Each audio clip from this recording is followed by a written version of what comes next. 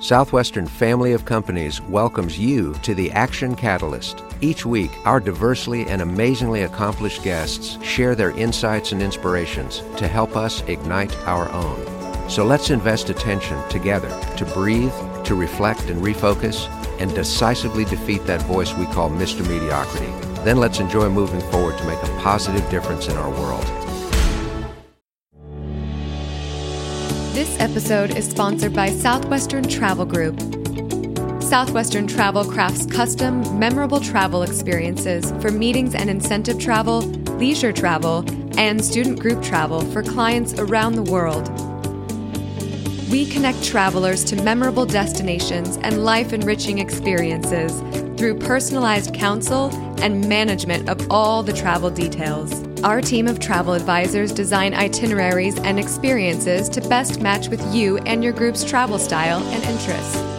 Southwestern Travel goes above and beyond to elevate your corporate events and personal trips. To bring your next inspired event or leisure trip to life and receive a free destination guide, go to www.southwesterntravel.com/action.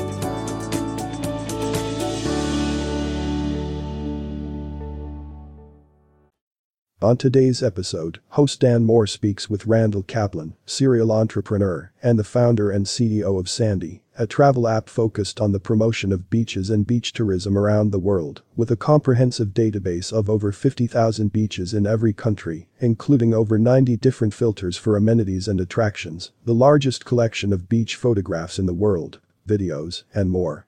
Kaplan is an active public speaker and a recipient of the Northwestern School of Law's first ever award for Distinguished Entrepreneur. We hope you enjoy. Welcome to the Action Catalyst. Good to have you today. Dan, thanks for having me. I appreciate being here. Our show is all about inspiration and helping to ignite people's enthusiasm for things in life. And you have lived an entire life on those notes. It's just been phenomenal learning more about you.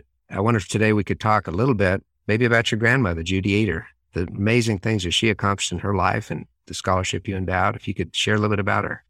Sure. She's truly an amazing woman. She's my inspiration. She's my hero. My grandmother was born way back in, I believe, 1916 in Detroit. Her father left her when she was young, and then her mother left her a year after that. She was dropped off on the street corner in Detroit with $2 in her wallet and nowhere for her and her sister to go. It was a freezing cold night. They went to a Catholic shelter, and she spent the entirety of her childhood moving around foster care home to foster care home. She married my grandfather when she was 16 years old. She's just an incredible woman, had all A's in school, but had to drop out to make money. For her 85th birthday, I decided as a surprise for her, I was going to endow a scholarship at the University of Michigan. When I went to the University of Michigan and said I wanted to do this, they said that is impossible. I asked why not, and the admissions person said because students in foster care don't self-identify, number one, and number two, they can't afford the application fee, which was $100. So I said, you'll waive the application fee and let me take care of the rest. So I went online and I saw there are two nonprofits covering foster care kids in the state of Michigan. I contacted them both. And due to privacy rules, I wasn't able to send out letters notifying each of them, but they were. And over 3,000 letters went out, and one student was qualified, and she has become a member of our family. We gave her a full ride. She promised me at the time she was living in her car that she would graduate and become a role model for similarly situated, disadvantaged youth, especially those in foster care. She's done that. She graduated. She got a master's degree. She's a public speaker. She's a social worker. She's a homeowner, and she's a mother. And most importantly, she's a member of our family. I think it's such a great story at so many levels. It's been one of the highlights of my life, and more importantly, one of the highlights of my grandmother's life. Well, shifting gears a little bit, not only have you been what you call a serial entrepreneur, but you've also been an encourager of entrepreneurs, particularly people that are hard workers. What are some of the things that you look for in people besides just a good business idea? And how do you identify that they're really going to be a dedicated hard worker? Well, over the past 22 years since I started my venture capital firm, Jump Investors, we've had over 2,500 entrepreneurs come in and meet us, meet me, meet with our team, and I've probably looked at another 10,000 or so business plans.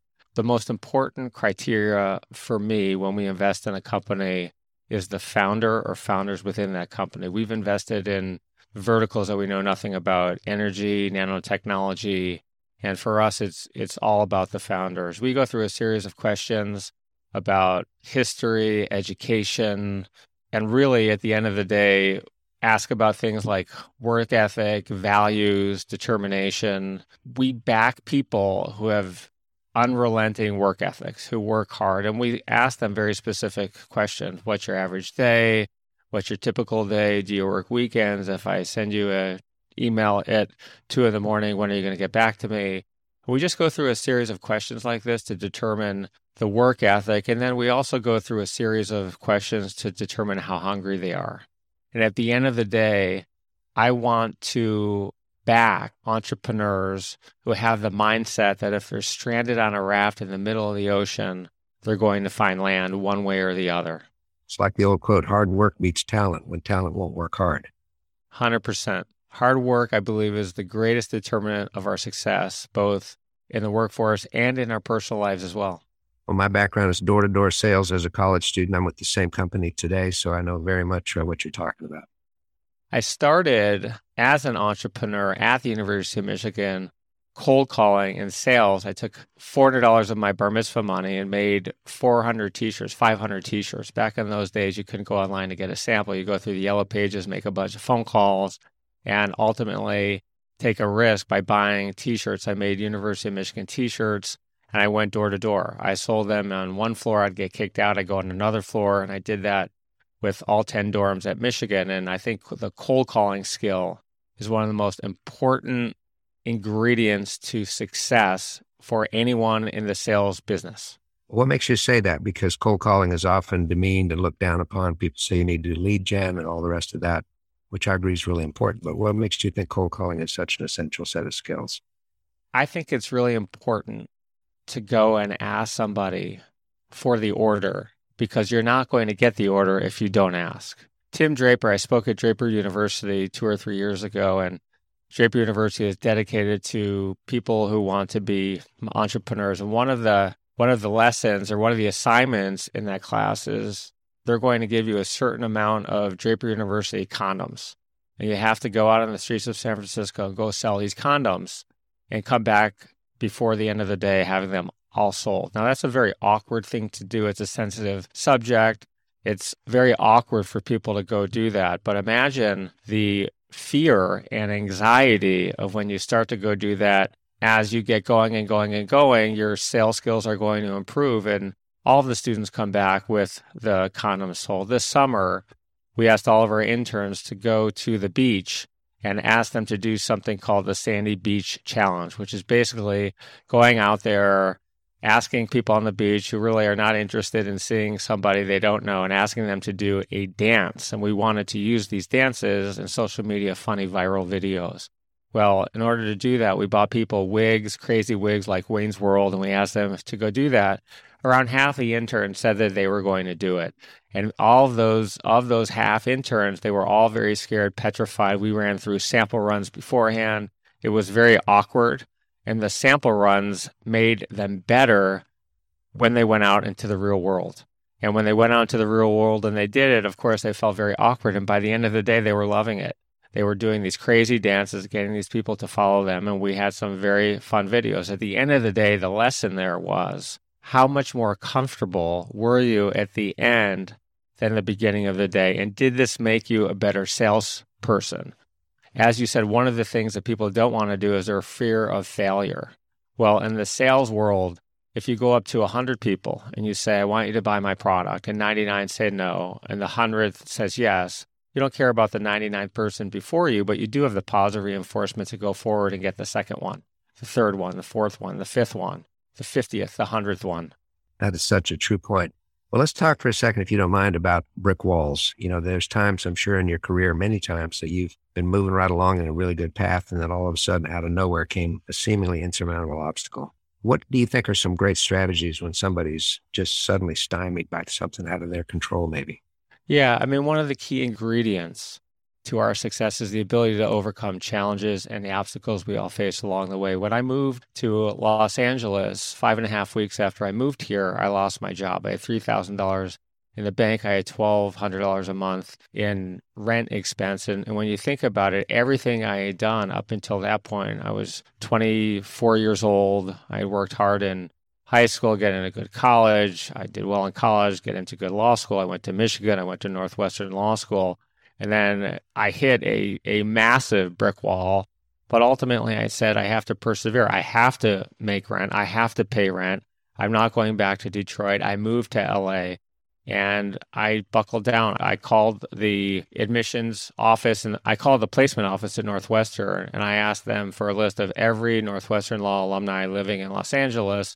And there was something like 400 or 500. I wrote everyone a letter, all 400, all 500. And a couple of people responded. One in particular, a man named Sanders Schwartz, who was working at Columbia TriStar Pictures, took an interest in me, even though he didn't find or introduce to me a position that was suitable for me. What he did give me was encouragement and hope at an incredibly difficult time. I got a job in Orange County, 53 and a half miles away, would leave my home at 5:30 in the morning. I see Suge Knight every single morning at the bagel store at 5:30 when they opened. He was coming in for the night and I was going to work, and I'd come home at midnight. And I did that for a long amount of time, but at least I was back to square one. I could pay my rent, and then I could think about my future. And it's happened several times as well since then. But ultimately, you have to find a way to persevere. You can't go home. You have to keep coming at it. I read somewhere that the average person today has 6 interviews before they're hired. I can't tell you how many times where I'm coaching people or mentoring people, they said, oh, I had a job interview.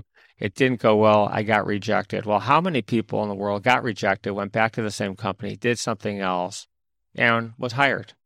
A lot, thousands, millions. So why can't that be you? Why let an obstacle get in your way, whether you're terminated or you don't like your job, whatever it is? Set a goal for yourself, make a plan, and go find out a way to do it. And unpacking a little bit about what you just said, Randy, there's several things that are really impressive. First of all, I think was your commitment that you weren't going to go home. This is the battleground that you've chosen. Nobody forced you to go out there, and so you're not going to run back home again. Second, you took a breath and you did some thinking. What are the resources available? One of your resources is that you were a Northwestern Law alum. You knew they had a placement office. You knew they kept up with the alumni. And then the persistence. I mean, imagine what if you'd written 2 fewer letters, and one of those letters was supposed to go to Mr. Schwartz and it didn't ever get to him. So the fact you did everything in your power is really encouraging. It was a lot, and it was a tough time.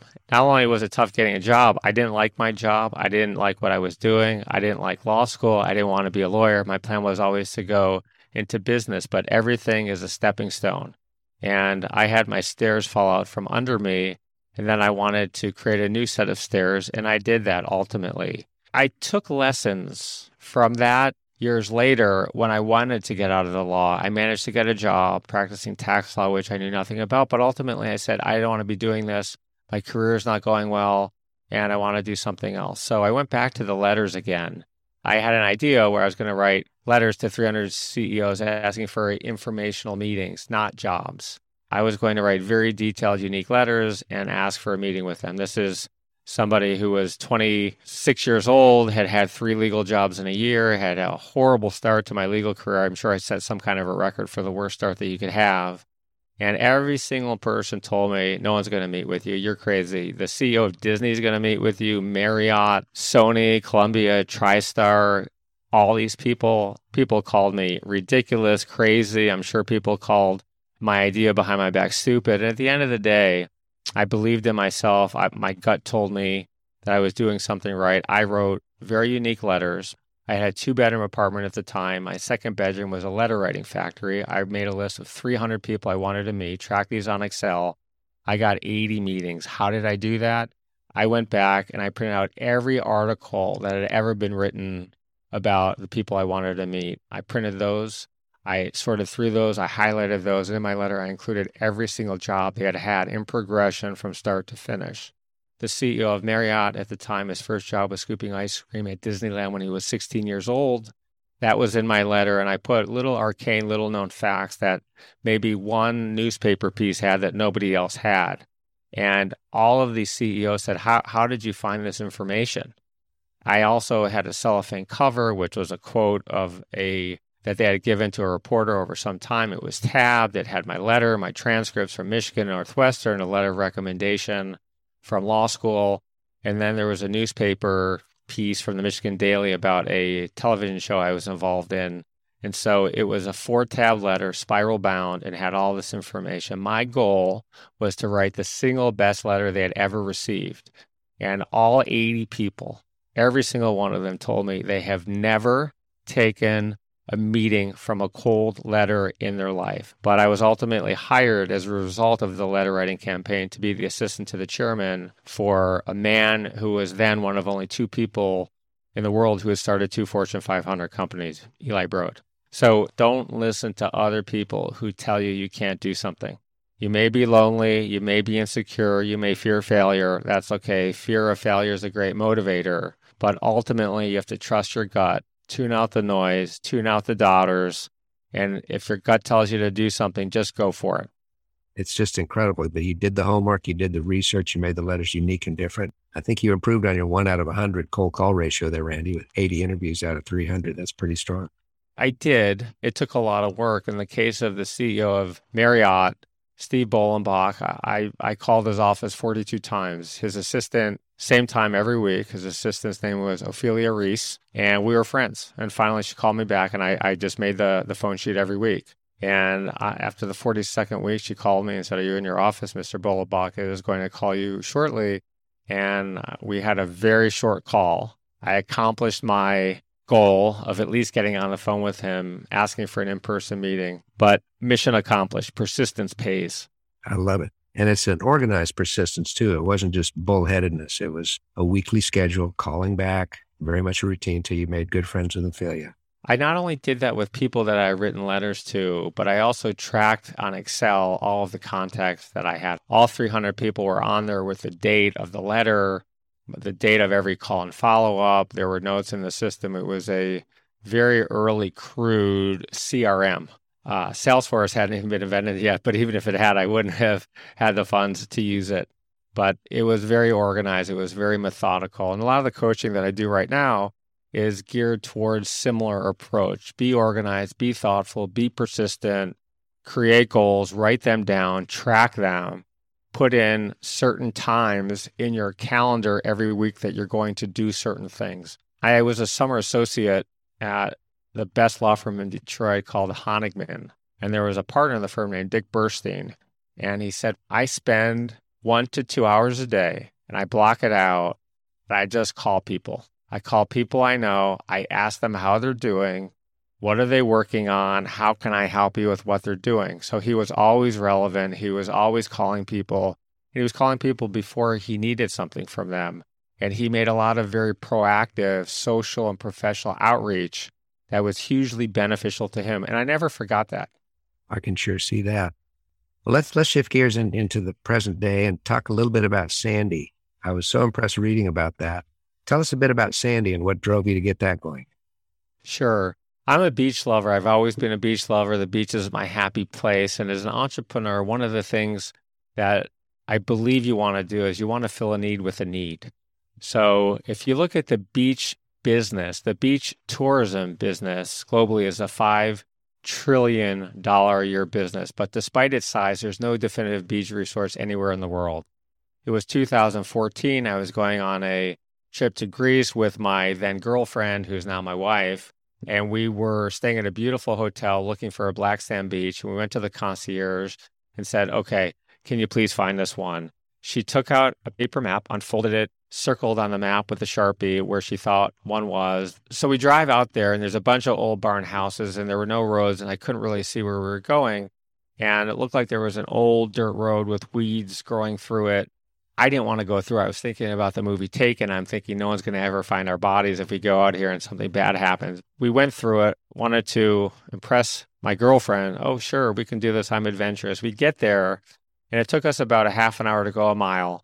And it was a rocky road. I was worried about a flat tire. We get there. We're the only people there. This beautiful black sand beach and this cliff. And I thought, geez, there's got to be a better way. So we went back, started Googling, and there were very few resources of information about beaches. They were all local, nothing definitive. Google, TripAdvisor, some of the others did have beaches. But even today, if you go on those websites, beach information is disorganized. You have to read all kinds of different things to find out what's there, and you still can't find it.